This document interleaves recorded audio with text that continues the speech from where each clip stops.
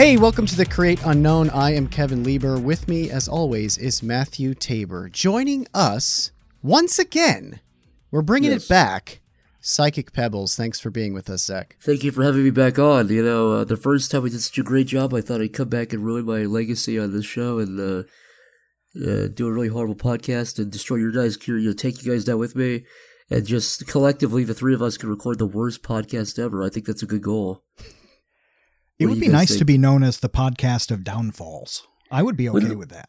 Wouldn't that be great to have like a down the rabbit hole about yourself and just be like, oh, look at that. I fucking sucked so badly that it's like noted on the internet history books that you had a big downfall. Yeah, the abyss unknown. And the sequel is pretty much always worse. So there's no way that we'll do anything. Yeah, it's pretty rare that a sequel's better than the original. It happens. Like Terminator 2. Some people say Aliens. It happens. It exists. If James Cameron is the director, it happens. Shrek 2. I don't know if he directed that movie or not, but that also I think people generally think that Shrek 2 is better than Shrek 1. I don't know the inner workings and the sort of all of the ins and outs of why Shrek 2 is better than Shrek 1. I've heard it. That's the word on the street when I go out and I talk to my boys, you know? Which one has the Smash Mouth song? That's the I think question. all three. I think all seven of them do. Yeah. They're up to 7 now. Yeah, all 7. I think in 5, he like gets hit on the head or something and becomes stupid. There's all these different ideas for the movies. They've really branched out, you know.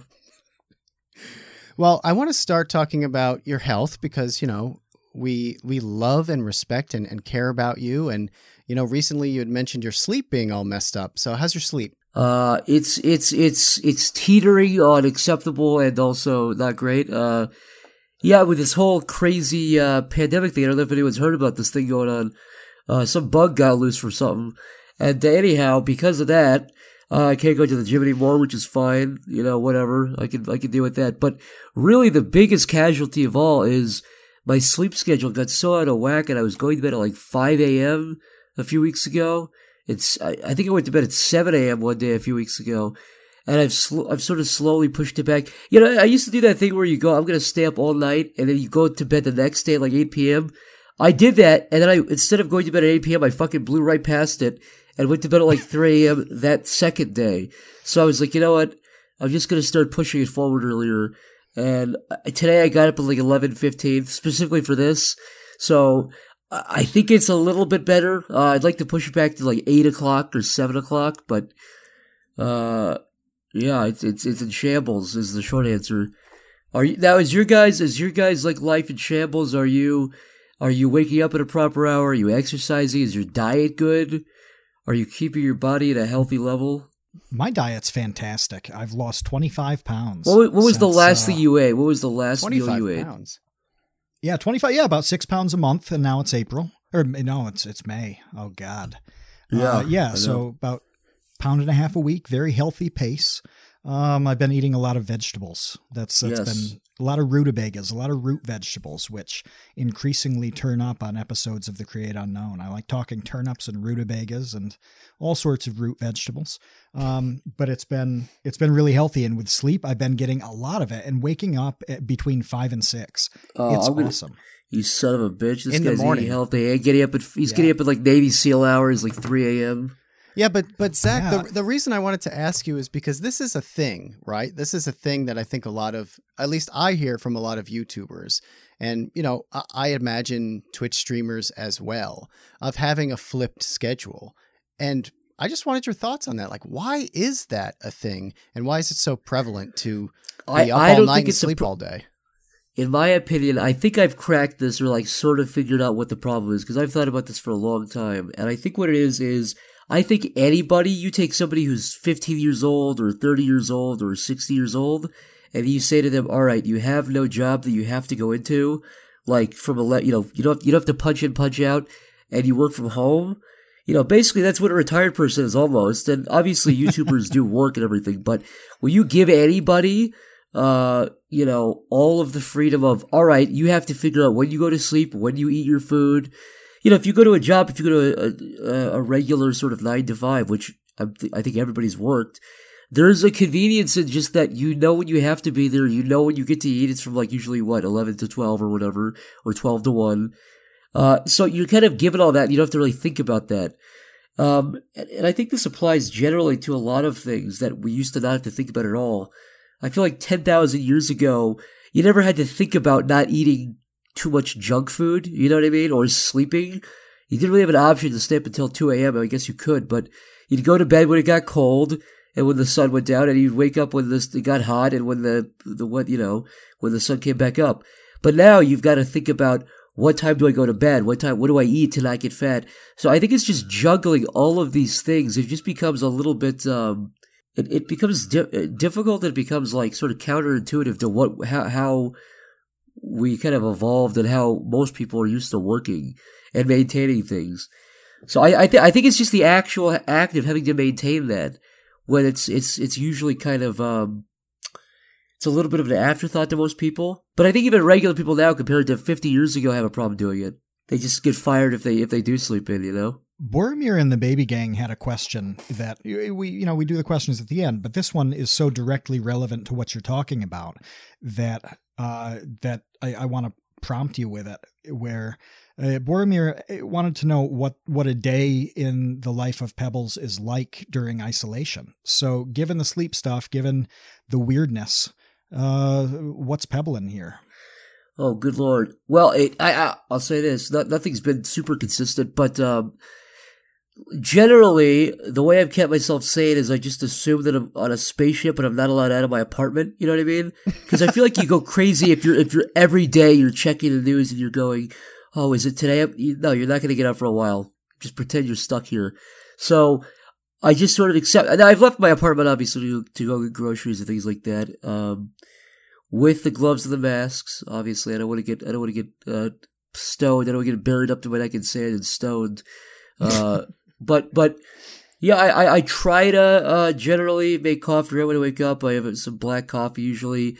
I try to get some exercise in there, even if it's just like running up and down my block, some kind of high intensive interval cardio where you run back and forth as fast as you can. There's no treadmill. So I've been trying to do that, and I've been trying to, not completely deteriorate and wither away and be, look like a skeleton. So I've tried to keep muscle with push-ups and things like that. But outside of that, really nothing much interesting. I've just been trying to work also and keep myself goal-oriented and things like that. Because I feel like also that's the other thing that drives you crazy, right? That's why people that retire, they've been working their whole lives, they kind of get lost, and they start to, like, their brains become like mashed potatoes after a year because they have no goals. Yeah. So I think goal-oriented is the best thing you can do. Just have a goal. Even if you don't believe in the goal, just say, I'm going to get a six-pack. It's stupid. That's a ridiculously stupid goal, and you'll never get a six-pack, and you'll always be fat, and you're going to die fat and stupid. But if you have that as a goal in your head, then you've got something to climb towards, so that keeps you up in the morning. So, I've just been trying to give myself goals that I can crawl towards in this horrible pandemic nightmare. What about you guys? Are you what is your schedule like? Do you have a semblance of a schedule at all? Well, Matt's been waking up at the crack of dawn, like a 70-year-old man trying to not have his brain turn into mashed potatoes. I usually start, a little later, like 8:30, but I have a lot going on and a lot of things to juggle and a lot of people to talk to in regards to like the Curiosity Box and all of that stuff, Vsauce stuff, and then this podcast. So yeah, there's always kind of like different people to email back every day. There's so much of that, and checking in with how's this thing coming along. And I know it sounds so boring to even listen to anybody talk about their emails, but it's reality though. That is reality. Yeah. It's like 90%. Well, the great reality is if you put emails off for like a day or two, and then you respond to like 5 emails or 10 emails or whatever the fuck it is in one day, then those 10 emails respond back, and then it's like you got to do it all over again. It's a never ending. Do you have that where it's like, all right, you put it off for one day and then you feel good about yourself because you knocked out like 15 emails in a day, and then all 15 emails respond with something else? And it's like, it's never ending. It's like a bucket of water instead of a sinking ship, The only winning move is not to play. Yeah, to quit all of this and go be a painter in the middle of Illinois and delete all of your social media. That's the only way to win. go start a painting business in the middle of Illinois and impregnate some beautiful 26-year-old and have 15 children with her. It's the only way to really be happy in this fucking horrible world we live in. Hide Easter eggs around your fucking $30,000 house. It's a 10-bedroom because you're in Illinois. Why is Illinois to you like the most desolate I don't place? Just Iowa, anywhere, Colorado, anywhere in the middle of the country, flyover country. Go there and buy a $30,000 house, but it's a 15-bedroom. And you got 15 kids, and you have Easter egg hunts, and they go, Daddy, they run and they pick one up, and you tussle their hair. And you're not thinking about emails or fucking subscribers or Keemstar or Pro Jared. You're just looking at the happiness in your son's eye, the genuine love of family. This is your escape plan. You've thought about this. Yeah. I'm out of here, seat. dude. I'm out of here. Are you kidding me? This sucks. You're gonna raise children. Are you nuts? I don't like waking up at fucking 4 p.m. One of the reasons I wake up at 5 a.m. is because the neighbor has a bull that this bull bleats really loudly. I don't know if it's called bleating when it's a male. A bull? What do you mean? You mean a bull? Yeah, like male cow bull. And that kind of wakes me up. And so I've got like half of what you just described. I don't have any of the kids, but I feel like now I should go talk to Maura and be like, look, we should have kids. And it's not because I want kids. I just need to stop. It's not because I like you. I just want the kids. Yeah. I just want exactly. Yeah, but it's Jared all the time in my head. I can't Matt, stop. There's only one solution to this. you already do this with the Easter. Zach's making fun of the Easter baskets and the Easter eggs. I love that. I genuinely love the Easter. I want that in my life. No, he forces his lady friend to give him an Easter basket. He gets him at 5 a.m. He's eating vegetables and turkey and whatever else. And he's got a bowl next door and he has Easter egg hunts. Yes. I want this guy's life. Let's do a body swap. Let's switch. Let's trade. It must be 20 years where I've woken up on Easter morning to really nice Easter basket. I've never had one of the hunts for eggs. But yeah, I like black jelly beans a lot. And so I usually get a bag of the licorice jelly beans and some mini eggs and stuff like that. Now, do you get those big, ridiculous chocolate rabbits that you bite into the fucking ear and it's hollow? Do you get those things every year? I used to. When I was a kid, I did, especially. Palmer is a company that makes those hollow rabbits too. And I came to resent Palmer as a company for. Oh, you think it's a scam because the inside's hollow and it's not full of chocolate. Yeah. I did see one at CVS yesterday that was on clearance because it's past Easter and it was hollow, but it was huge. Like this rabbit was easily 2 feet. And I think the weight was like 2.5 pounds. So that, as far as hollow chocolate rabbits go, was really cool. But all the little ones are just awful. This is what adulthood is. It's talking about the size and the girth and the weight of a chocolate rabbit at CVS. For all you kids out there, this is adulthood right here. Easter egg hunts and wake up at 5 a.m. And the absolute size, the incredible size of a hollow Easter bunny at CVS. It's all we have left. Yeah. It's all downhill from here. I think we need goals. That's the problem. Yeah. Goals. See, if my goal was to eat that whole chocolate rabbit, I would have been, if I had seen that rabbit, I probably would have been bummed out because I would have thought, I'd never buy that rabbit. Someone's going to buy that rabbit. I'm not going to, no, seriously, who do you think does buy those gigantic 2-pound rabbits? Who's buying that? I think you could give them to a gaggle of children and just say like, hey, you 4 kids, why don't you split this big rabbit? But just let them take it apart like a zombie movie. Just let them destroy it. It's like Night of the Living Dead 3. Yeah. Just unleash them on it. Its intestines. Yeah. We, at some point, back to Pro Jared, please. Okay, fine. Yeah. We'll just go back to that then. What's there? Is there something new there? I don't think so. No. Just Sailor Moon costumes, I think. Yeah, just the cool Sailor Moon shit, yeah. We've all always admired that, so that's not even news. That's also the other part of adulthood everyone has to look forward to. Yeah. Adulthood is looking at Pro Jared news on Twitter when it's trending, and then giant chocolate rabbits at CVS. That's adulthood. Those are the two most defining things of adulthood. Anybody can tell you. The third most defining thing is actually fulfilling your dreams. And recently, you had Smiling Friends come out. It dropped pretty surprisingly on the internet world. And it is amazing. And so congrats, first of all, on that. Second of all, I love it. Third of all, I've watched it a couple of times. And I'm ready to grill you with all of my Smiling Friends questions. Grill me up. First of all, thank you. But yeah, I'm second of all, grill me up. I'm ready to be grilled on the spot. Off the hip, folks. None of this is written. None of this is pre-recorded. Well, the whole thing is pre-recorded, but none of this is written down. It's all improvised, all off the hip. The first thing I want to ask you about is the defining thing that I couldn't stop thinking about for probably the first 4 days after first watching the pilot, and that is the guy living in the wall. Because I first just need to know whose idea was that, where did it come from, and just to let you know how I couldn't stop thinking about the guy living in the office wall.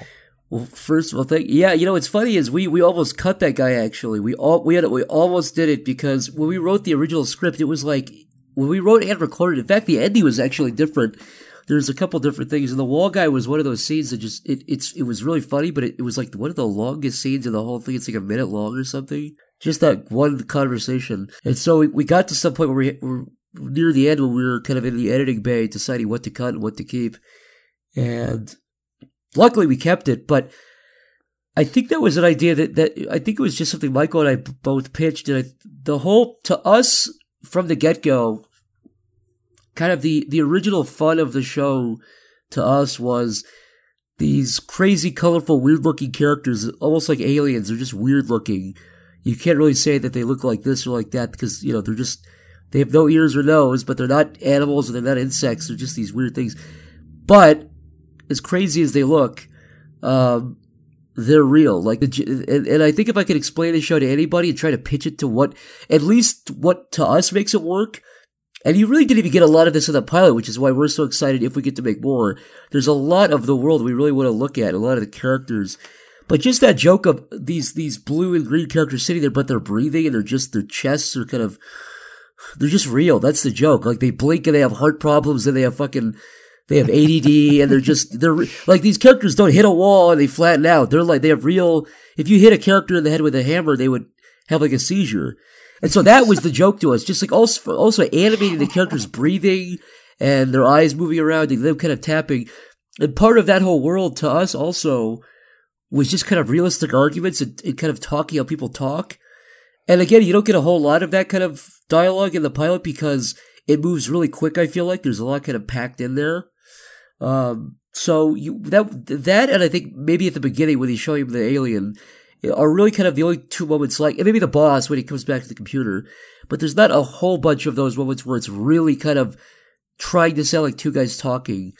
And so our inspiration was just to kind of put that energy and that kind of DNA into the pilot somewhere. And if we get to make more, we have a lot of those moments planned where I don't feel like it ever takes over the show, but it always kind of stops the show for a second to have those moments. And I feel like, again, you'll see more of that hopefully if we get to make more of those weird kind of just really hyper real moments between characters where the joke is kind of like there's no joke. They're just talking and they're just really arguing and they're really pissed off at each other. There's I'm so glad that you said that because I noticed that towards the beginning, and I rewatched it this morning, but I can't remember what the conversation was. All I remember was I thought it was funny that I believe it was your character, Charlie, just ended a conversation by just going, okay. Like that was the end of the conversation. You just go, okay. Yeah, a lot of it is just that. Yeah, it was near the beginning when he's trying to show Pim the thing on the TV. But that's how when Michael and I improvised for the characters. That's pretty much how most of the conversations go. It's like, hey Charlie, look at this. All right, man. Okay. It's just that. But there's something so funny because that's real. Like everybody's had that moment where you're trying to show your friend something on YouTube or on like there's 5 or 6 people around sometimes, and you show somebody a cool video and nobody's paying attention, and you're like, yeah, you can turn that off. I wasn't even watching it. That kind of thing. Those little moments of just weird humiliation and awkwardness where nobody acknowledges it. Those unspoken things are so unbelievably funny to me.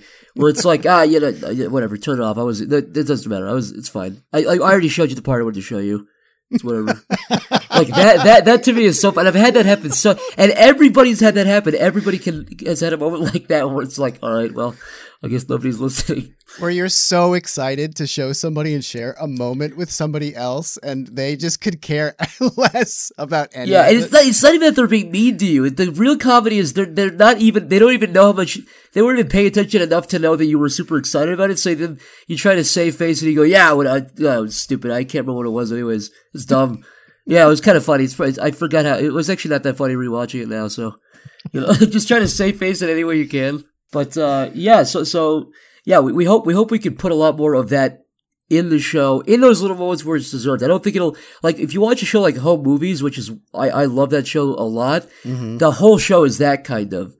So I think if I could boil the show down to anything, I think mostly it's the characters are crazy looking, but they're alive and they're real, hopefully is what you come away with after watching. But I don't feel like we'll ever kind of get into that the whole show. We're always going to have a spine of a story where you're kind of trying to get from A to B, which is something we really wanted to try to put into, which is the model we love for that is Seinfeld, which is Seinfeld. They never had a serious moment. They never had, I think their motto above their writer's room was no hugging, no learning for Seinfeld. In other words, I think I mentioned this last time I was here, but basically the idea of it was George and Kramer and Jerry and Elaine are never going to hug and say, I really learned the big lessons. And, it was always stupid. It was always meant for laughs, but it always did tie up at the end. It wasn't just like the plot was still there and it was always really clever. It was always still funny, but the way it tied up was always interesting. And, right. But every single sitcom ended exactly that way. Where everything starts over, even though there was a big dramatic change throughout the episode that they had to deal with, where like all of a sudden Urkel's blind or whatever. But by the end of it, he gets his eyesight back and ultimately learned like the most valuable lesson about friendship. And exactly. What Seinfeld would do was, all right, let's say George, just for example, let's say George is the one who goes blind, right? At the end of the episode, they would not resolve it because that's funny, but they would still have that somehow tie in to Jerry's story or something. You know what I mean? They always find a really funny way to resolve something without fixing it, because the whole joke of a plot usually is that it's broken. You know what I mean? So they would never fix it and make it unfunny, but they would always use the wrong thing with the plot to fix another plot. Right. And it's kind of hard to articulate. No, exactly what I mean. Because George is blind, he accidentally bumps into something, and then to Jerry's girlfriend, and she spills coffee. Yeah, exactly. Exactly. It was like, my $1,000 jacket that Jerry. But yes, exactly. They always found a way to make it. And that's something I think Seinfeld and maybe Curb Your Enthusiasm were the two shows that I've seen, comedy shows that are really, really good at that. And I think that's just Larry David. Always Sunny does a pretty good job of that sometimes, but. And South Park does too, but I think Seinfeld maybe is because they have 4 storylines that they would always wrap up, and it was always unexpected. Anyways, I don't want to ramble too much about that, but yeah, that's something we took a page from, and if I could see any show that people start to copy more in terms of just how, not even the style of writing, but just in terms of what to take away from how to do it, I think Seinfeld is a great blueprint for like how to write a comedy show. Where in South Park too, but you're still being loyal to the plot and you're still resolving the plot, but you're not making it serious. You're not undoing the comedy of what the plot is. And how do you deal with that when an episode is 12 minutes? I mean, Smiling Friends was about 12 minutes. Is that right on the runtime? Yeah, it's 11. Yeah, it's basically 12. 11. Yeah. Okay. Yeah. So the two formats are basically. How is that challenging then? It's really weird. I feel like Smiling Friends could have been a half hour just because of how much happens in it, and I feel like we could have taken our time. But Michael and I come from kind of the YouTube world where we're used to making 2 or 3 or 4 minute long videos, and the amount of stuff you have to pack in to 3 or 4 minutes, it's not even because 3 or 4 minutes long is some great time length. It's just because anything above that, it's going to become a little bit impractical to make something like that consistently. So kind of, I think 2 to 4 minutes is kind of the sweet spot, because that's about all one guy can make. Even if you hire help, really, it's all you can make on a consistent basis. But because of that requires a lot of the stuff you make is really packed in and really dense. And we thought it would be kind of a fun challenge to do 11 minutes. And we were like, okay, well, best case scenario, it just means, hopefully that means we're cutting kind of all the fat and it's just the stuff we really like. And sure enough, at the very end of it, I think our script was like 17 pages. Usually the rule is like 1 page per minute, depending on how fast you go. It could be a little bit above or a little bit below, but I think our script was like 16, it was like 17 pages. It was super high. And then we recorded it, and it was like about that. It was like 15. I think we cut some jokes down to be about, it was like 16 minutes. So we had to cut like 4 minutes worth of stuff. I think originally the original ending was Charlie gives this big speech about like, oh, you know what? It's like a big heartwarming thing, but it's a joke. But, I think Alan says, the red character says, I got my cheese back. And instead of him saying, get over here, he says like, oh, I've learned that, he didn't say I've learned, but he said something. It was basically him going like, you guys are all my friends, and I just, I'm sometimes mean to you guys. We are. It was just some rambling, stupid, long thing. And also, we had a weird thing about the boss character. He was doing a song. One of the only things we didn't put into the pilot that we think represented the show was the music aspect. And Sick Animation, Mark M, the guy who does the voice of the boss, he's really, really funny, and I would recommend everybody check him out. Sick Animation on YouTube. But he does music and he does albums, and he just actually put an album out recently. And we really, really want to put in, if we get to make more, we really want to put in a lot of that, a lot of his music. And also Michael does music, so we really wanted to include a musical aspect. And because of time, we had to cut out a boss song that originally he was supposed to come in at the end and sing. But it was way too much, so we had to cut that out. So I guess the short answer is, it ended up being exactly what you would think. And as we, before we even finished the pilot, we started writing kind of spec scripts for what potential other episodes could be. And we kind of have had the same thing going on, which is some stuff ends up being cut and being put as, well, maybe we could do that if we do another episode, or, you know what I mean? So, but I like that. I think it's better that way. If it was half hour, I feel like we could do that fine. I just like the challenge of it, of the 11-minute thing. And the last thing I'll say, because I'm talking too much right now, is I think one of the good benefits of coming from the internet and of writing too big is that actually if a lot happens like that, how we have it, and we have a B story too, which is kind of rare for 11 minutes to have a B story, is I think it makes it a little bit more rewatchable, because in that 11 minutes, we packed a lot of stuff in the background too, which I don't think everybody's even caught all the background stuff we put in. Like, there's some stuff I've seen people tweet at us of like, oh, they caught that, but there's a lot of stuff people haven't even seen yet. So I feel like if you watch it, 2 or 3 times, you can start looking at the background and you start noticing jokes that you didn't even notice before. So I think that's one of the big benefits, and I like doing it that way, even though it's definitely like a headache to have to cut a lot of stuff out. One thing that was really funny to me, talking about those background details, is when they bring the guy to dinner to show him the normal family, Pim's family, and it's going poorly. The kid's drawing on the wall in the back, and out of all the things he could be drawing, he's drawing that stupid S from the 90s. Yeah, the Stussy S, as it's called, yeah. What is it called? What is it called?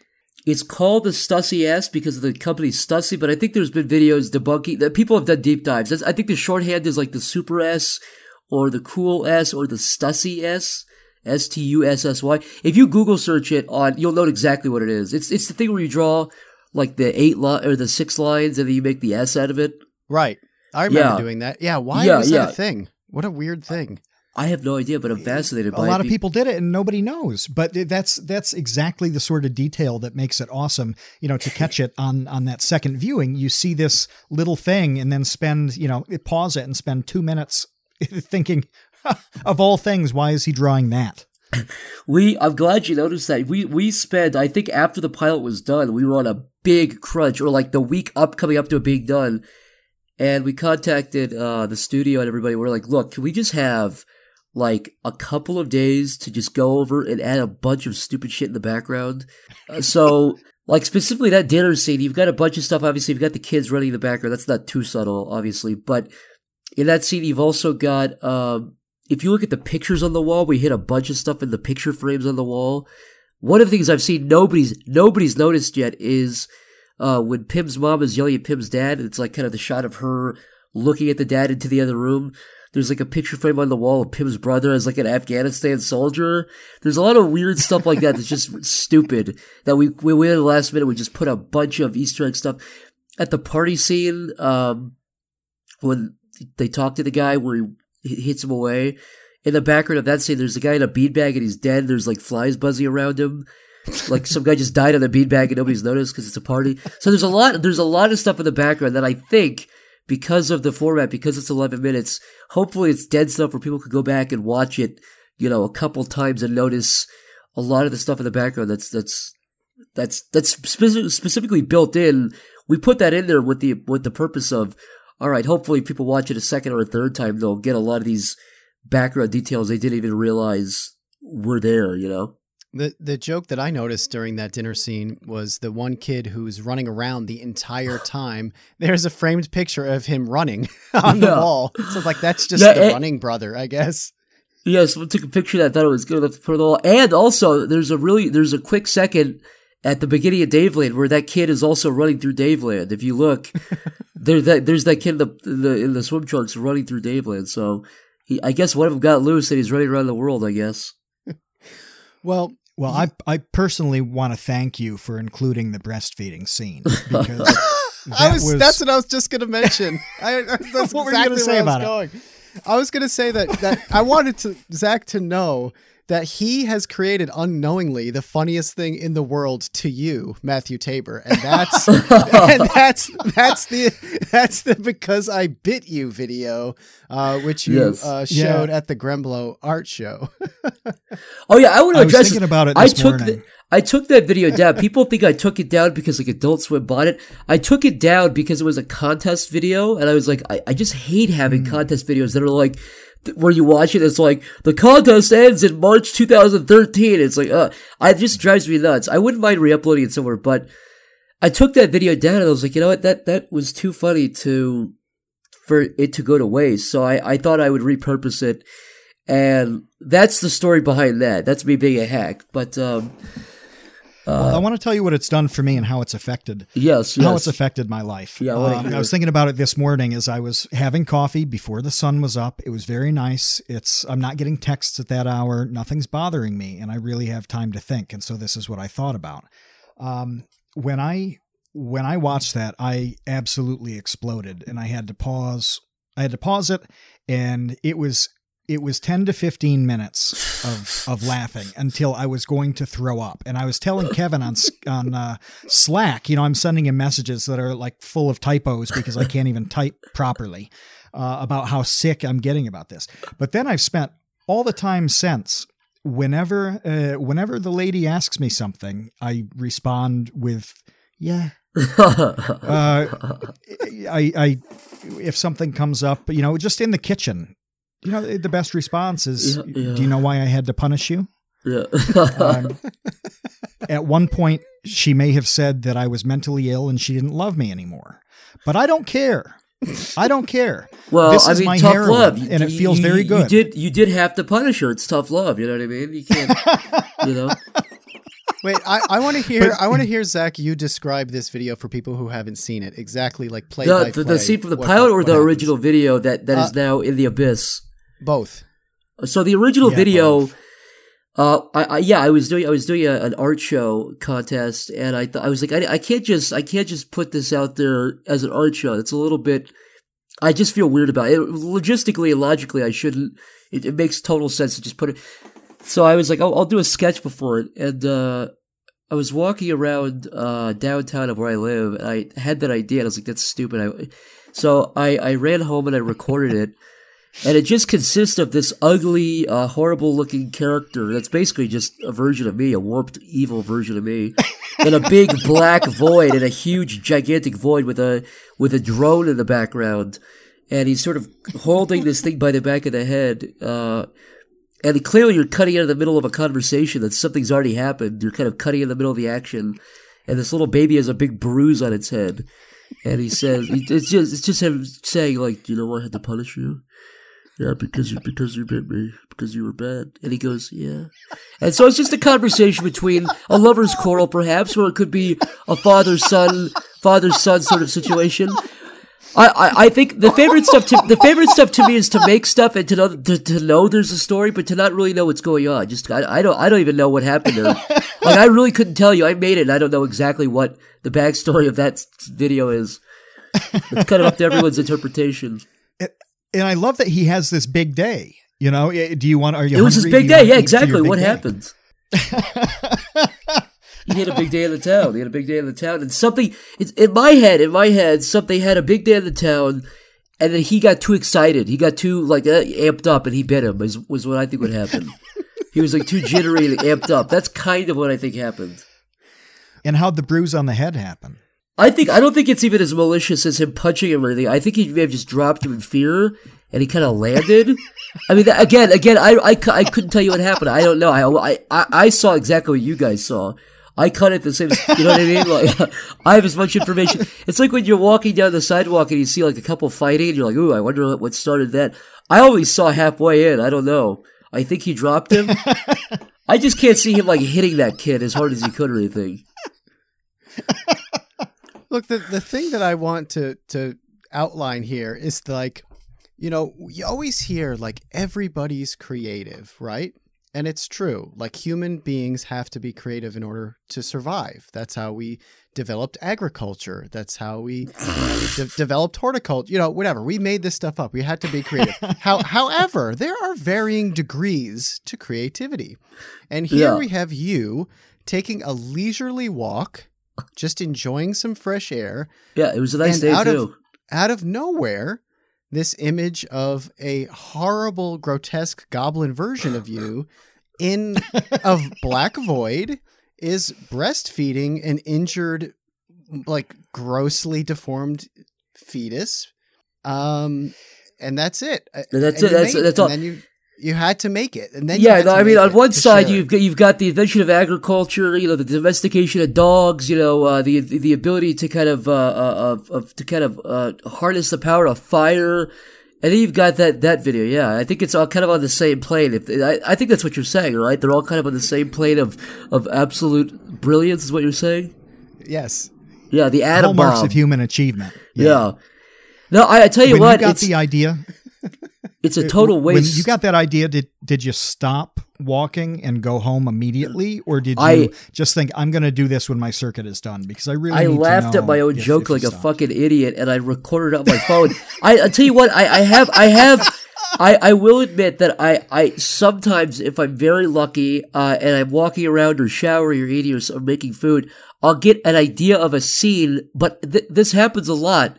But the thing is, you can't really do anything with that. Like, YouTube is really the only place where you can, let me put it like this. If I could properly, like, monetize just, like, 20-second videos that are, like, 20 seconds long and just a weird scene between characters, I would have 1 billion of those. But, we try to put those we tried to put those in Smiling Friends, and I try to put those in as much stuff as I can, but I have so many worthless, wasted ideas for scenes that are never, they're just worthless. Do you find that happens, though? You think something is the funniest? I've had this with tweets before, I think something is so funny. It cracks me up, and I think it's the funniest thing ever. And then 2 days later, I look at it, and I'm like, that is the dumbest thing ever. Why did I think that was funny in the first place? It's a mix. Sometimes I'll read something and be like, that is genuinely the unfunniest thing. Like, if I saw that idea and I didn't make it, I'd hate it. If I was tethered to that idea, I'd hate it. But then other times, sometimes I do look back and I'm like, that's pretty good. But that's rare. That does not happen that often where I'm like, all right. Because usually what happens is you write an idea down and you kind of forget what the inflection is and what the delivery even is. A lot of it's delivery based. So if you forget what even made it funny, it's just like words and you're reading it like a book. And you're like, what the fuck is this? This is like white noise. It's nothing. Yeah. I really want to ask you about in my opinion, all-star cast that came together for Smiling Friends. I mean, you have so many people in this that are so, like, I was so excited to see Mark M. from Sick Animation, Mike from Red Letter Media doing a voice. Chris O'Neill does a bunch of work on the show, and I didn't notice that until I sat and read all the credits, because I'm like, I know that there are people that I know hidden in here that have worked on this. So what was that process like, and how exciting is it for you to essentially get to kind of like work with your friends and people you admire? It was great. I mean, it really is a dream. And you know what? It's such a Hollywood thing for every project, and everybody says we had great people we worked with. It really is true this time. Like, I don't think there's one person you could cut out of the production of the pilot and it would be like the same. I really believe it. Mark M. Sick Animation did the boss, and actually a guy called David, who, if you've ever seen Sick Animation's live action stuff where he's got that roommate character that he does, that guy played the party guy that's rotoscope that like blows the vape in Pim's face. We got that guy. He did a great job. He did a really funny job. It was great. Yeah, Chris O'Neill did the 3D model at the beginning, and he did the credits music at the end. It was great. Obviously, finally, Mike Ciclassa, Red Letter Media did Desmond, the main character. The whole kind of mentality we walked into it. And obviously Nick and Finn Wolfhard, but the whole mentality we went into it with was, let's pretend, and I still have this mentality, let's pretend we never get to make any more of this. Let's pretend it's a one-off. And I hope this doesn't happen, but let's pretend this is a one-off and the whole project dies with this one thing. That's worst case scenario. And in TV with pilots and everything, that's not unlikely. So we're kind of like, let's go in and out with a bang. That was kind of the idea. One thing I'm proud of is, when The Simpsons gets like a guest in season 32, it's kind of like, it'll be like, Lady Gaga comes in as Lady Gaga, and it's not that great. But I think the best show to ever do voice cameos was South Park, where they had like George Clooney come on as a dog, as Stan's gay dog in season 1, where they literally got like one of the biggest actors ever in Hollywood to come bark. Nobody knew it was him. He just barked like a dog. That was it. And there's a famous story of Jerry Seinfeld's agent called the South Park guys and said, can you do a voice? And they were like, yeah, you can do a turkey.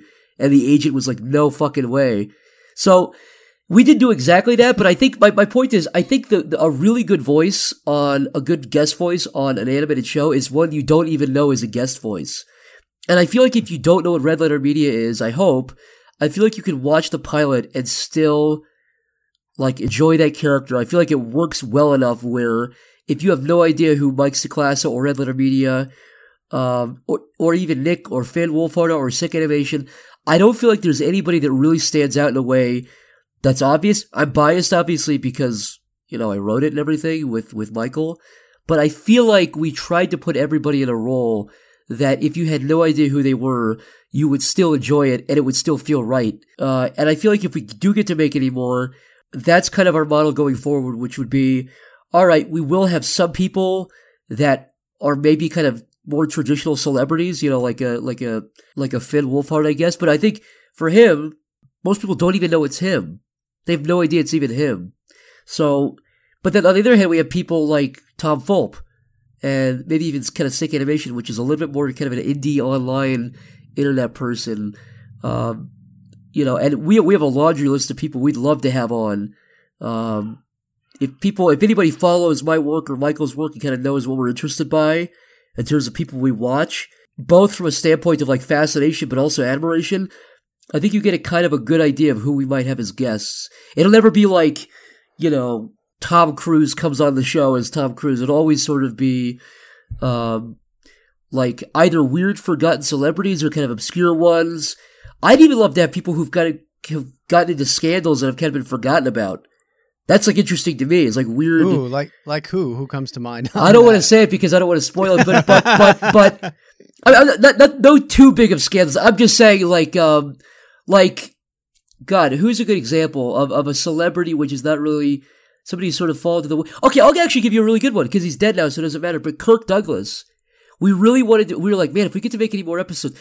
Kirk Douglas was born in, I think 1916 or something. He was still alive. Yeah, the teens. And we were like, fuck, how good would it be to have Kirk Douglas come in at 103? Nobody's trying to get Kirk Douglas. Nobody. So stuff like that, where it's like we're people that you would never expect, I guess is the best example. So hopefully if we do have guest voices and guest appearances, it would be people either that like you would never expect, or if you did expect it, they would be in a role that you would not even know it's them, hopefully. You know what I mean? Where it feels pretty in the fabric of the show, where it's not standing out as kind of a sore thumb. Can we get Canadian singer-songwriter Gordon Lightfoot on Smiling Friends? I have no idea who that is, but because of that, I don't know who the fuck that is, but that's the kind of person we'd have on because of that. You know what I mean? Well, what you described, I was thinking about old music as you're talking about. Kevin is talking about the all-star kind of lineup on this, and you're talking about how you wanted it so everybody could listen and appreciate and enjoy, even if they didn't know who those people were. And I'm like, hey, they've put together the Smiling Wilburys, where it's all of these well-known people, but their music together on their own, it stands on its own. That's perfect. That's exactly what we're trying to do. Where I want people that have no idea even who I am. I want people that have no idea who Mark M is, because it was sort of built on two ways, right? So one way, we knew people were going to get really excited about, about seeing Mark M and Mike Stacklasa and all these people put into this thing. But we were also hoping, okay, this thing needs to work 100% on its own. Even if you have no idea who any of us are. That includes Michael and I. Like, we wanted it to be so if you turned your TV on or left your TV on and you've never heard of any of us, but you leave that on and you see that show, that it still works. And you're not going, I'm like, you never want the audience to feel like they're missing an inside joke. That's the worst feeling. So, hopefully, I think it works pretty well on both levels, but, I can only Have you gotten feedback from people who have no idea who any of these? We have. We have. I've seen comments of people saying, "I don't get who these e-celebs are, but I enjoyed it." So when you see stuff like that, it's a little bit more encouraging. And also, I've seen people say, one of my favorite tweets of all was somebody said, "My girlfriend really enjoyed Smiling Friends, but she's too ashamed and she doesn't want anybody to know." So we hope our goal also is that hopefully even people that would go into it trying to hate it would like it. That's that's hopefully our goal, is that people would go into it going, what is this shit? And they would hopefully come out of it with a laugh or two. You know what I mean? Yeah, I think that there's probably 70% of people watching Adult Swim go into a new show with that thought exactly in their mind. People walking into it hoping to hate it.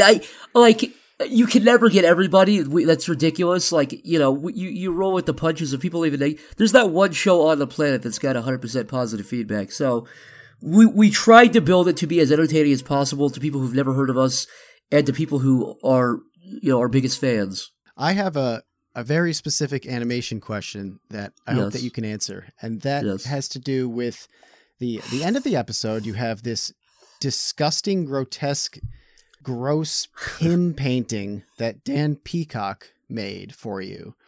That style, did Ren and Stimpy invent that? I know that SpongeBob did it later, but did anyone do that before Ren and Stimpy, where all of a sudden you have this heinous, hyper realistic, pimples and follicles and nastiness still frame for some reason in an animation? It's funny. I actually never grew up on Ren and Stimpy. I pulled that from SpongeBob. I remember really being into SpongeBob, and I think other shows. I think Fairly Odd Parents even did that a few times.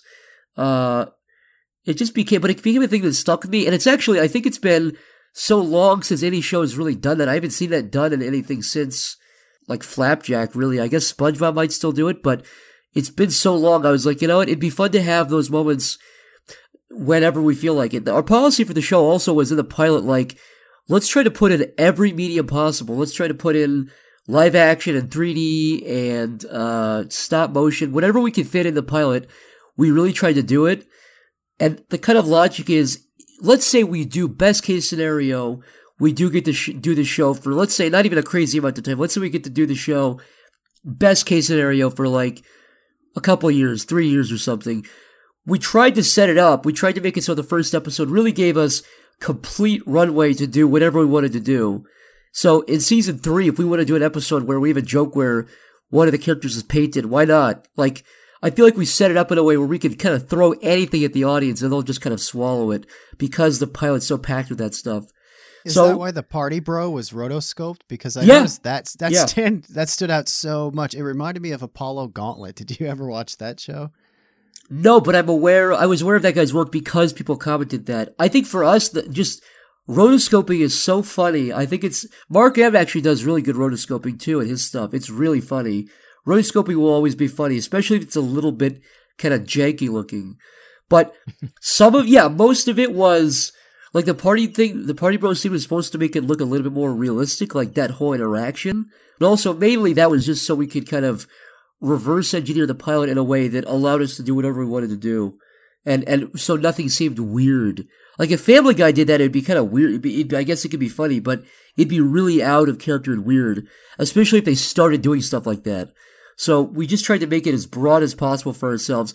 But we also made sure that, again, like the voice acting thing, wherever we did a joke like that where it broke, we tried to make it so it didn't feel contrived and out of place. You know what I mean? Yeah. And real quick, I wanted to ask you a while ago, and I forgot. What is the elevator pitch of Smiling Friends? Like, how do you walk in to William Street or whatever and say, hey guys, I got a show and here's the log line? Like, what is that for this show? I remember exactly when we kind of figured out the log line, because really early in the show's development, Michael and I were trying to figure out, we actually had the name first. We had the name Smiling Friends first, and we were like, we kind of had a rough idea, and I think we were at some shitty chicken restaurant in Burbank, and we were like, oh, wait a minute, it's like a suicide hotline, but it's like a depression hotline, and they have to help anybody. They've got to help anybody that wants to help. And so actually, one of the more interesting comments we kept getting, like on the videos and everything, the biggest criticism I saw, and it wasn't even that big, but the most consistent criticism I saw was people saying, all right, I like the pilot, but how do you make this a full series? And if we get to make a full series, I'm really excited because to us, like, the idea for the pilot actually came like way into the production of us building this world and building all these ideas and building a pitch deck. So when we pitched the show, we had a bunch of episode ideas, and the episode of the guy who's depressed was us going, wait a minute, if it's a show about a depression hotline, basically, and you've got all these weird stories, the first episode really should be the most obvious one, which is a guy wants to kill himself. Right, because if that's either like the first episode or the last episode because of how obvious it is. So we sort of reverse engineered the pilot in that way too. It was like, let's get the most obvious job out of the way.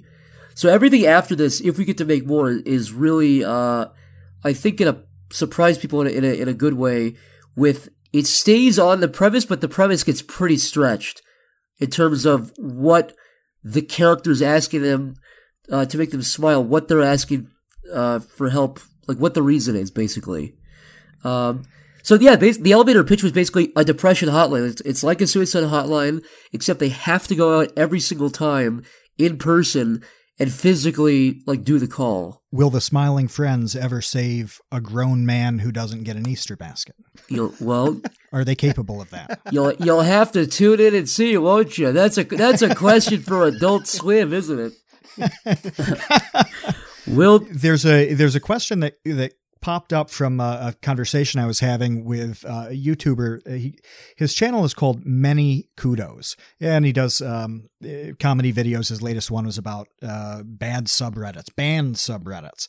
But I've known him since he had a few hundred subscribers, and now he's near 10,000, and it's looking good. And he was saying that you and the Sleepy Cabin crew were the people who inspired him to start making content on his own, and he was talking about it. He said that he was proud of the success of this pilot. And that was something I saw in all the tweets around the show, and the tweets of people tagging you, is how like the ownership that the audience took over your success. And that was really amazing to see. I don't see that very often. But he was continuing to talk and said, like, what's the 5-year plan for Pebbles? Because you talked about that stuff on on Sleepy Cabin, and now what's the 2025 prospectus? My real goal, and I mean this is with all sincerity, really is to just make what I want to make with as most freedom as possible, because there's always a trade-off. If somebody's giving you money, you're not going to have 100% freedom, and if you have no money at all, you have 100% freedom, but you have no money and it takes longer. So, even if this pilot, even if Smiling Friends does not go anywhere, fingers crossed, obviously, but I'm going to keep trying to do what I'm doing. And I think that's the biggest lesson here, especially with TV. It really is not a matter of who's got the best idea. It's who is persistent. And if you can keep kind of your fighting spirit, if you can keep if you don't get burned out and you can keep your persistence up, I think that's a winning concoction. But 5 years from now, my real ideal would be to see not just me, and I mean this really, not just me, but a lot of other really talented YouTube people, Newgrounds people, everywhere, any site you can think of, that are doing shows, and I think this will be what the case is, by the way. I think doing TV shows and film and music, you're already seeing with Joji, Filthy Frank BK, he's a successful musician. I think even if I fail, the good news is even if I completely fail, if I die tomorrow, there will be people that come and will be continuing to come to migrate from YouTube, from the internet to traditional media, and they're all gonna kill. Now, I don't mean that for every YouTuber who ever does anything on TV, because that's happened before. I'm just saying a very specific brand of people who are really, really good at what they do. And I think we could all name people like that where it's like, oh yeah, obviously this person should have a show. Or obviously this person should be making film. Or obviously this person is great at music, you know what I mean? I think by the end of this decade, it will be sort of like those old pictures of like the Conan writer's room or the Dana Carvey show writer's room, where it's like, oh, wait a minute, there's like 15 guys that are all independently successful now. And I think by the end of this decade, it's going to become obvious. Of course, people from YouTube, this guy, that, you look at somebody that's making short films and they can write and direct and they're actors and they're good at ADR and they make their own music. Those are going to be the people that by the end of the decade are the ones that are the Hollywood's darlings, because they're going to be doing the job that takes other people 10, a crew of 10. And so my real goal, really, my real plan is keep doing what I'm doing. I'd love to keep making TV. I'd love to broaden out and go a lot bigger than that. Only time will tell. But I will be happy in the same way that you're saying people feel kind of a secondhand accomplishment and a secondhand pride that Smiling Friends became a pilot. I feel like I will feel the exact same secondary pride and secondhand pride if I see the trend continue of people who really deserve TV shows getting on TV, and people who really deserve film to be going into film, and that whole thing. If I can see that, that's all I'll be satisfied with. I'd like to keep making what I'm doing. I'd like to go into film. I'd like to go into things myself. But if I can see that as a whole, that's happening, I will be satisfied with that. I think that's a net positive for the world. I think that would change the entertainment world for the better.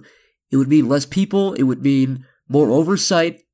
It would just mean a lot of good things overall, I think. I'm glad you brought up that goodwill thing, because I noticed that as well, but I hadn't, I guess, articulated it in my own brain that way. But I feel that way about Smiley Friends. Like, honestly, like 100% genuinely, I'm so excited for you, and I'm excited for Michael. I was so excited for Michael when the Rick and Morty thing came out last year, Bushworld.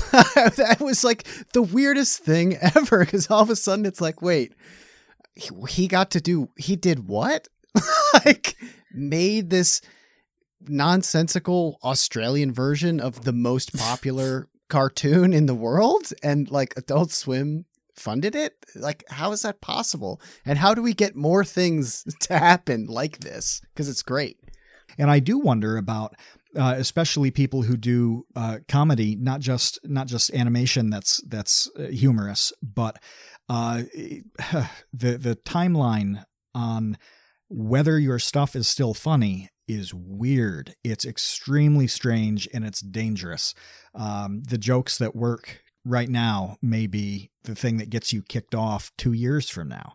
And that's weird, because the content itself hasn't changed, but how we respond to it does. Yeah, it's completely unfair to expect that of anybody. You're going to ask anybody to predict what's going to be frowned upon in 2 or 3 or 5 years. We're not even talking about censoring yourself in big ways, where it's like, obviously, don't make that kind of joke. It's stuff that's not obvious. There's nothing in Content Cup in that video that you're talking about that is obviously, like, where somebody could point it out and say, that makes total sense why that got removed. There's nothing in that inherently that everybody can unanimously point to as being a problem. It's sort of whatever YouTube feels like might be a problem, hypothetically, to either other creators or advertisers in 5 years. Nobody on the planet can predict that. I don't know if an AI can predict that. It's completely at the whim of whatever the culture and everything else surrounding that is at that time. Who's the CEO? Does YouTube have a competitor at that point? Is its power, waning? There's a billion factors you cannot predict that are going to influence that. Yeah, I figured it was the chin jokes. I'm guessing that. Yeah, they figured that it's like making fun of his saying appearance. Leafy had a weak chin. That came into effect with those rules on bullying and harassment, where you can't make fun of physical experience or an inherent characteristic like age or ethnicity or something that somebody can't change. It's not their fault one way or the other. But yeah, it was that element. And to think that anybody at all, not just specifically iDubbbz, but in 2016 would sit down and look at the script of what they want to do in a video and think, well, this is okay now. Some people might think that talking about Leafy's chin is mean, but it's ultimately not something that's going to get the video, killed. But maybe in 4 or 5 years that will cross a line. There's no way that anybody could do that effectively. It's just not possible. And if you live in fear of it and err on the side of caution, it's got to be chilling, right? Like there must be jokes for things that you haven't made because of the kind of chilling effect, right? I mean, there's got to be.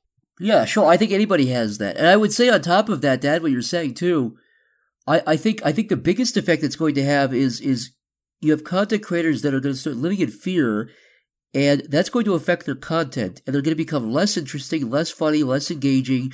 And then the audience will notice that. It's a lose.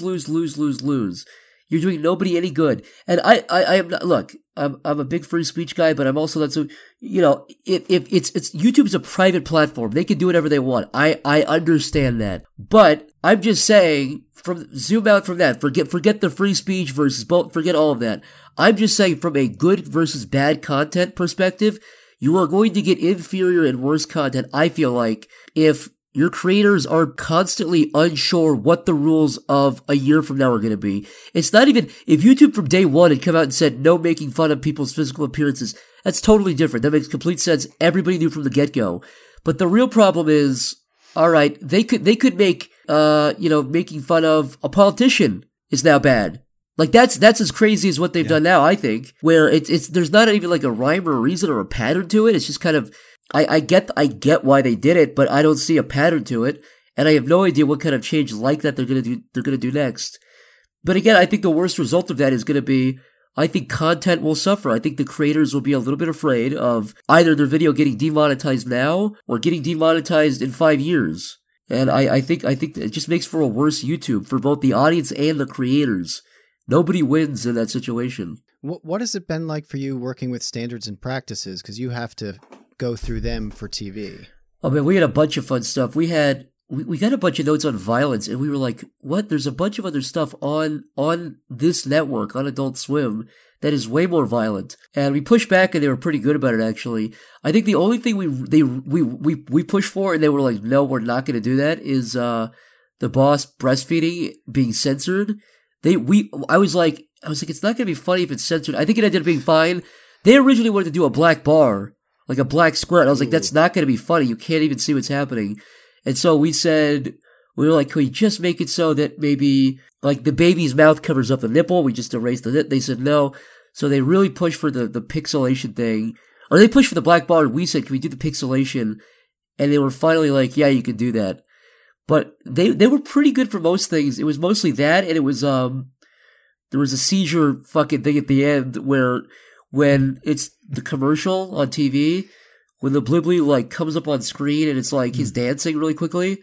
The thing was dancing so fast. I didn't know that they did this, but they put everything through like an AI that tells if it would induce a seizure, and that like kept flagging it because the thing was dancing so fast. So he had to go into the animation file and like slow the frames down. And we also had red text above it. Jeez. Or no, we had red text that said Blibbly control flashing really quickly. We had exclamation points also. So if you look at that, it's kind of framed weirdly because it's a big yellow background with one guy kind of in the middle. Originally there was like stuff above him and next to him that we had to cut out, but minus that, I mean, it was they were pretty good about it. I think. I don't think they asked for too much to be cut out. I would say standards of practices is actually less harsh than YouTube nowadays. I really believe that. That's what I was wondering. That's kind of what I was going for, because I think that there has been a lot of criticism of people saying like, hey, this type of joke they say on like late night. Yeah. Why can't I say it on YouTube? Like, you're kidding me? Like NBC can say this, but YouTube can't? Yeah, South Park gets away with actual bullying by those definitions. They bully people's physical appearances all the time. They made Rob Reiner a big fat guy who's eating cheeseburgers. Like, my point is, they made Sally Struthers Jabba the Hutt. Yeah, exactly. Exactly, yeah. So, I mean, the whole thing with Tom Cruise being in the closet, they did a bunch of stuff that by YouTube's own standards would be not only demonetizable, but like removable. They would remove a lot of South Park episodes by those standards. So, if you can't even get away with what you can get away with on TV, on cable TV, I just feel like that's not a very constructive, good environment for content creators to be living in. It's amazing to show you how bad the judgment is. Standards and practices wasn't even very good at eliminating a seizure risk, because the breastfeeding scene that was kept in very nearly gave me a seizure. Yeah, I know. You're not the only person to say that. Two people said their eyes rolled back and their ears started ringing and shit. So, we snuck one through just despite the standards and practices, people. Also, I had a bunch of coffee. I'm going to urinate really quickly. Give me 2 seconds here. I took a shit. I ended up taking a shit. You ever do that? You go to take a pee and you're like, you know what? I can feel. It's because of all the black coffee. I had to wake myself up before this. We want to get into questions from our baby gang members and our infantry. But before we do that, I just wanted to make a note, because it popped into my head that they were complaining about violence. Meanwhile, Super Jail was okay. Like, that was the most violent show ever. That show is based upon gratuitous violence. Which, by the way, I love that. But it was great. We told them, we were like, dude, Mr. Pickles, Rick and Morty, Super Jail, all those shows have South Park is more violent. Like, we had nothing in the pilot that was violent except for the little Blibblies dying. But even that, like, they're little stupid, like, spam characters. They're not like, it's like we're killing or decapitating humans in the show. We're decapitating these little fucking amoebas. They're not even people. They're nothing, But we ended up just has a lot of gruesome stuff. They gave us something. They said cut the blood down, and we just gave it to them normally, and they never said anything about it. So James from the Baby Gang wants to know what it's like working with Michael Cusack. The guy is very mentally unwell. He's got a lot of problems. He's impulsive. He's got no ability to kind of. You can't look at how he's acting. He doesn't. He's not self-aware in that way. He'll just sometimes spit or like break stuff. He'll kind of do whatever he feels like doing in the moment. He lashes out. Does that make sense when I say he lashes out? He'll get irate. He has mood swings, big mood swings. He'll go from crying to screaming. I mean, no, I'm only doing a bit. The worst. Don't sue me, Michael Cusack. Don't sue me for the other half of the show. He's great. I feel like Michael and I are different enough that it's interesting, but we're similar enough where it works. You know what I mean? Like, where if you look at Michael's work and you look at my work, they seem on the outside really, really. What's the word that means not similar? What's the thing that goes in front of it? Is it dissimilar? It's not it's not unsimilar. Yeah, it's dissimilar. Anyways, our work is very dissimilar. It's not you can't really see too many things that have overlap. But when we work together, I think it works. I think it's been I've seen a lot of people when they tweet at me over Smiling Friends and say like, "Oh, I can totally tell you did this." The truth of the matter is, we both did like everything. together. And I mean that, I'm not just saying that. Like every character creation, every line of dialogue, all the backgrounds, everything, it was a conversation. So, and I think as the show goes on, I think it'll become a little more apparent what the style, again, if we get to make more, what the style of the show is versus my solo stuff and Michael's solo stuff. Now, sometimes we do have stuff that comes out in the show that is a little bit more me, a little bit more Michael. Like a good example is a lot of the characters at the party scene were just drawn by Michael, and like the boss is just drawn by me, basically. But even then, it was Michael and I having input of, oh, give this person this thing, or, do this. So even when it looks surface level like it's a big creative push on Michael or my end, the truth is it's really both of us. But it's great. I like it a lot. I think it's gratifying. I think we're able to sit down and kind of back and forth pretty quickly. Whose joke? Sorry, this just popped into my head. It was so funny. Whose joke was it with the fingerboarding? Where the guy's like he's trying to sell him off as this like awesome skateboarder. His cousin. I really don't remember. I think it was. I had a tech deck, and I think that's what got us started. He may have pitched the joke. I don't remember the set. I remember where we were when we wrote the pilot. We I hate saying the fucking. I'm gonna nullify it later in a second by clarifying how stupid it is. But we share an agent, but he was at it. He's not like a Hollywood agent. He's literally like some late 20s like jock. Like the guy, I really like the guy. So if he ever hears, I don't think he will, but if he ever hears this, it's not a negative thing. But he's like literally 6'5". He's got like a Ronald Reagan hairline. He's one of these fucking guys that. He's like a guy where he just eats chicken wings and buffalo wings and pizza, but he's still ripped. He's not at all, but he's Chad. Yeah, he's a Chad. He's a fucking Chad, dude. He's a Chad. He invited us over to his house. He lives like by the beach, and he invited us to his house. He's like, "Hey, come over to our house."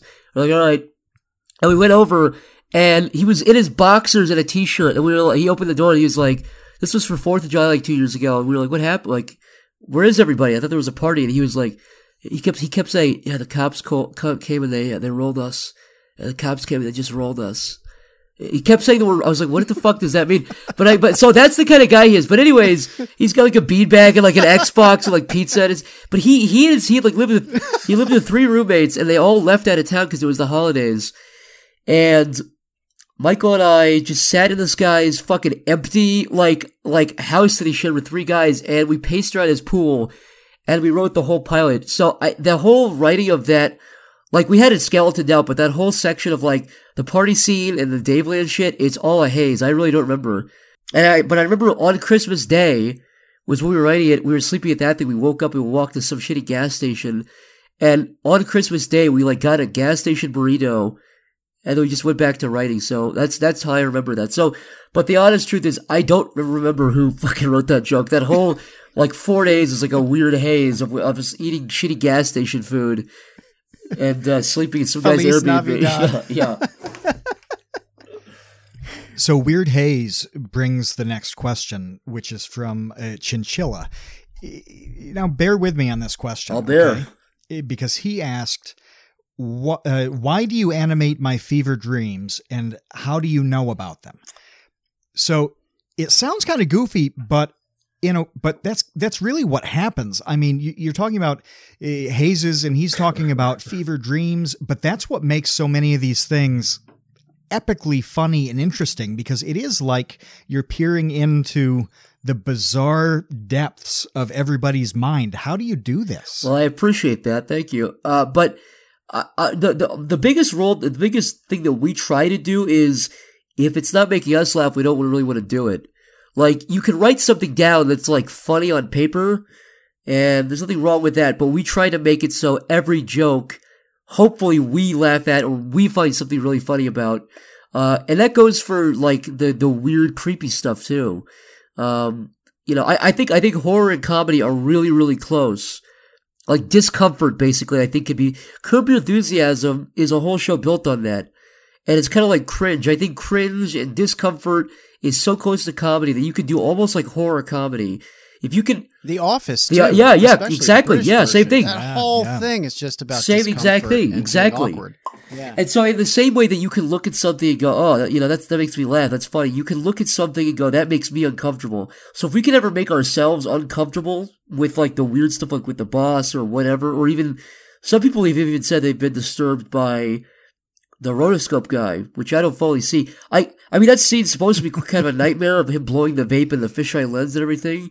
Like that's supposed. It is the way that he moves is unnerving, and he's so hideous. He's ugly. Like, he's a really fucking nasty character. Ugly in a weird way, like not in the way that a lot of the characters that you draw are kind of grotesque looking. He's ugly in a way that's like unnerving, and I kind of agree with that. I think he's an unsettling. No, I agree, character. and we also put a weird droning noise, and it's a fisheye lens view when he's yelling at him. We wanted to feel like you're really getting chastised at a party, which is what happened. Is your adrenaline would start rushing, and your fucking ears would start ringing, and it would be tunnel vision experience. But no, I agree. That character is disgusting. He deserves no love. He deserves to never find a wife. And I don't think to hide Easter eggs with. He'll never be able to do that. You saying the thing about discomfort in comedy being so close made me think of a friend I had years ago talked about the talent show feeling, which was a knot in his stomach when he would see an act at like a community talent show that was really horrible, and he would feel embarrassment for them, and just it was a really negative, awful feeling at the time. But years later, he would go back in his mind and think about that bad act, and it was really, really funny to him. That blurred line between hating it in the moment and then laughing at it until the end of time, that kind of reinforces your point on that. Absolutely, and I think even horror in general is just the act of surprise. That's all comedy really is, It's the assembly of new information in a way that you were not expecting. Like everything really has been done in the way of, you're expecting to see a person in an animated or a live action show or something. You're expecting to see that it's going to be on Earth, and you can have weird, like creative bends towards these premises. I'm just saying, like, when you watch, The Office or Always Sunny or Curb Your Enthusiasm or whatever you're watching, there's a familiarity to it, but the joke is always some kind of, you're not expecting that exact way of it happening. And that's all horror is. It's just surprising you. It's your body. Like, the way I put it is, you ever look at something in your room and you don't really, it's like kind of dark and you're like, what is that? You're looking at a coat rack and you're like, is that a person? That kind of moment of your brain giving extra attention to something is all comedy really is, I think, and all horror really is. It's just the swallowing and the reaction of new information. So in the same way that if you were doing a comedy movie and you have a character that's alone and you pan to the left and then there's a guy just standing there that wasn't there, you play a horror sting and he goes, "Hey man, what's up?" That's a joke. That's scary, but that's also funny. Like that, that works on both levels where it did scare you, but that's what's funny about it. And it's also surprising and it's played so deadpan.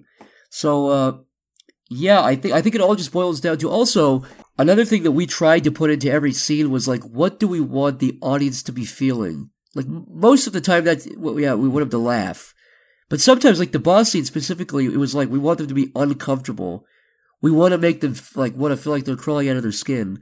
So we try to reverse engineer that as much as possible by going, what's the point of this scene? Like, what should the audience be feeling as they're watching it and after the scene is over? And if you could do that, if you could kind of walk into something with that mindset, it allows you to really kind of go, okay, well, for example, like if that scene with the boss, if all the colors were really normal looking, if they were kind of regular color palette, and we said we're trying to make people uncomfortable, okay, well, the colors are normal, let's tweak them and make them darker and weirder. So it gives you kind of an anchor point of a reference point of what you're trying to do and where it's lacking, if that makes sense. And when you're writing the script, do you think about, okay, this scene just ended on this like high energy, funny moment, so the next one, let's like tone it down and make it weird, just so there's some sort of like heartbeat of the show, or what are your thoughts on the flow? Yeah, definitely. I would say I'm not the first one to say this, but you write something kind of 3 times. You write it in the script, and you write it in the audio mix, and you write it a final time. They say when you're editing, but the final time really is when you're doing the kind of animatic, and I guess you do edit it one more time. But there was if you look at the script from the pilot compared to the final thing, we ended up cutting and changing so much. A lot of the times you'll find jokes when you're doing the audio. Like you're taking all the audio tracks. I'll give you a really good example of that actually. When we recorded Finn Wolfhard's lines for the guy in the wall that argues with the red guy Alan, that line was not in there originally. That was him. That's just Finn talking to us. That's him actually reacting in the booth of us going, do it this way. And he's laughing, going, okay, yeah. But we took that out. We're like, let's just use that. So you find a lot of things that way where it's I think the original line there was him quoting, did you guys ever see that video where Jesse Ventura went on Opie and Anthony or whatever and he gets in that argument with Jim Norton? It's a really weird video. And then when he stands up, Jesse Ventura goes, bye-bye, tough guy. Bye-bye, tough guy. So originally in the script, I think it was Finn going, yeah, bye-bye, tough guy. Bye-bye, tough guy. And I think he did those lines, but we were like, God, it'd be funnier if you went, yeah, okay, yeah. Because people do that in arguments. So that's an example where, the way that scene ended kind of, and that joke specifically kind of came out in the audio more than it even came out in the script. So it's just an accident. I mean, you just found him reacting to you naturally as part of the recording process and turned that into a joke later. That's amazing. And a final example would be, this didn't come out in the audio, but this came out this is the last example, but in sort of the animation of that ending part where when the whole pilot's kind of resolving itself, and Charlie, the guy that I voiced, and the red guy are kind of going, oh, I guess he just learned the lesson. They start laughing. The thing where the red guy sucks on his nose, that was something I put in very, very, very last minute. It was I was animating that specific scene, and he does that weird nom noise, and I was like, why don't I just have him do that? So that was something that was not in the script at all, and it wasn't even in the audio. That was something that just came down to sort of improvising while we were drawing, and that happened a lot. So every time you go through it, you really get a chance to put something on top of it. And usually you can tell, this scene needs a little bit more. It's not working that great. You need something more visual here. Or another good example is one of the last minute changes we made was when they go to the mom's house, or they go to Desmond's house at the beginning, they talk to the mom, and she knocks on the door and says, Desmond. Originally that was just her going, Desmond! And then we were like, it'd be funnier if she yelled it, so we re-recorded it and had her scream it. But that was a very, very, very last minute change. That was right before the mix. Why does she walk so weird? Her feet are so fast, pitter patter, pitter patter, pitter patter. She walks. The trick to animation to make it funny, if you're a hack like I am, and I'm not going to say Michael. Michael's a funny guy, but if you want to make shit and you don't know how to do it, just make it move fast. Fast is the key to animation. If you want to make it funny, just make it move really quick, and it's always going to be funny. That's it. Well, it is funny, the juxtaposition between this decrepit, decaying, living corpse of a woman having this incredibly fast feet. Yeah, I think she. That's the kind of little thing that makes me She laugh. could run pretty fast, I think. I'd be afraid of it. Oh. And Armando really is just whatever's funny. Let's just try to do that with the animation. The last one we got is from Boromir, and I love this question because I think there's a documentary about this. His question is, what is the funniest shit you've ever seen? And I think there's a documentary about comedians talking about the single joke that they found funniest. I want to say it was 15 years ago when that came out, and it was really fascinating to hear what funny people thought was funny. So what is the funniest shit you've ever seen?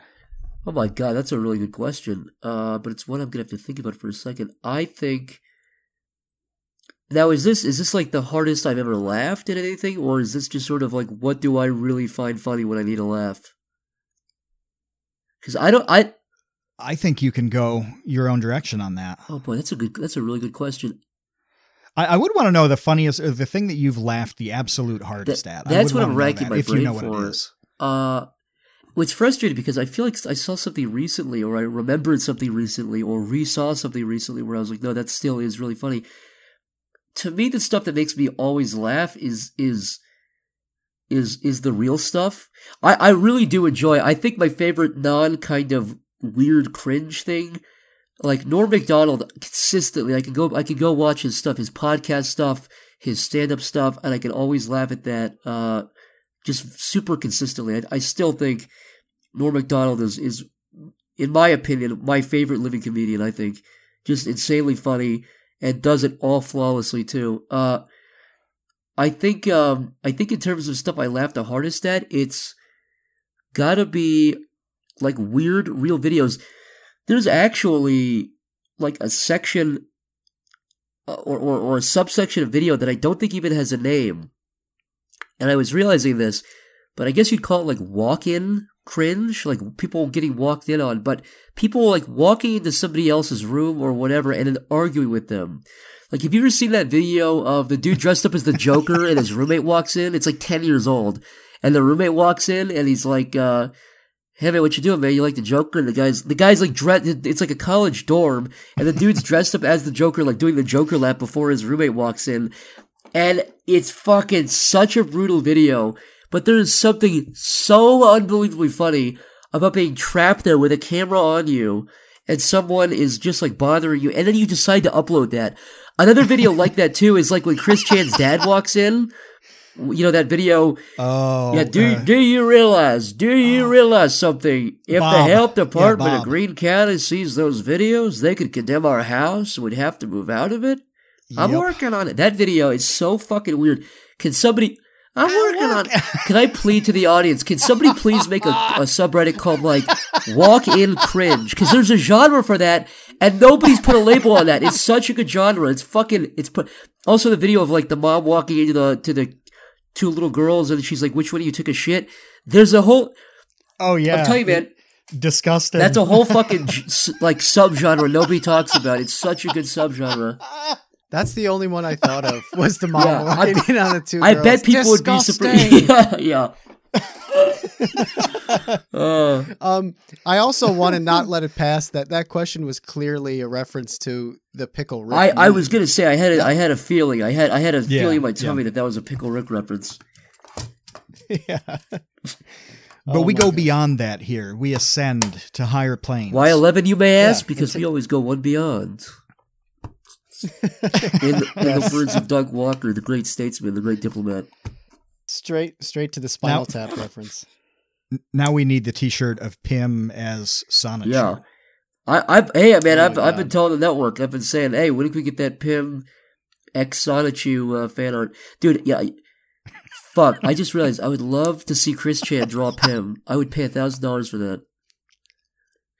What does that character look like through his eyes, through his little beautiful world, through his beautiful mind? I don't know. Maybe he could make a medallion for you. You could wear it. I would love that. Are you kidding me? That'd be amazing. Well, look, man, thank you so much for hanging out with us for so long. We loved having you back. You're welcome literally anytime you want. We'll have you on the show every single week if you want. That sounds good to me. Well, thank you guys for having me on in the first place. It's been a blast yet again, dare I say. It's been a wonderful time. I think James Cameron directed this episode. I think he did. This is the extended See, now I'm scared because edition, if we do a third one, now it's gonna suck. But you know what? Let's be. What's the best movie? Is there a trilogy or a movie franchise where the third one's actually the best one? I think that Lord of the Rings, the third one, is the only one that won the Academy All right, Awards. instead of Terminator, Return of the King was pretty good. Let's pull a fucking Lord of the Rings next time and really put it over the top. We'll win an Oscar. And in the meantime, is there anything that our audience can do? Can we get a campaign going? Can we like knock on whomever's door to make sure that we get more Smiling Friends episodes? If people keep spreading the love, keep liking, retweeting everything anyone's doing, that's all you need. That's all I need. And as long as the network sees the love for it, I think that's gonna keep the little flame alive. And I think it's looking good. It's looking as good as anything can look in a situation like this. So just keep up what everyone's doing.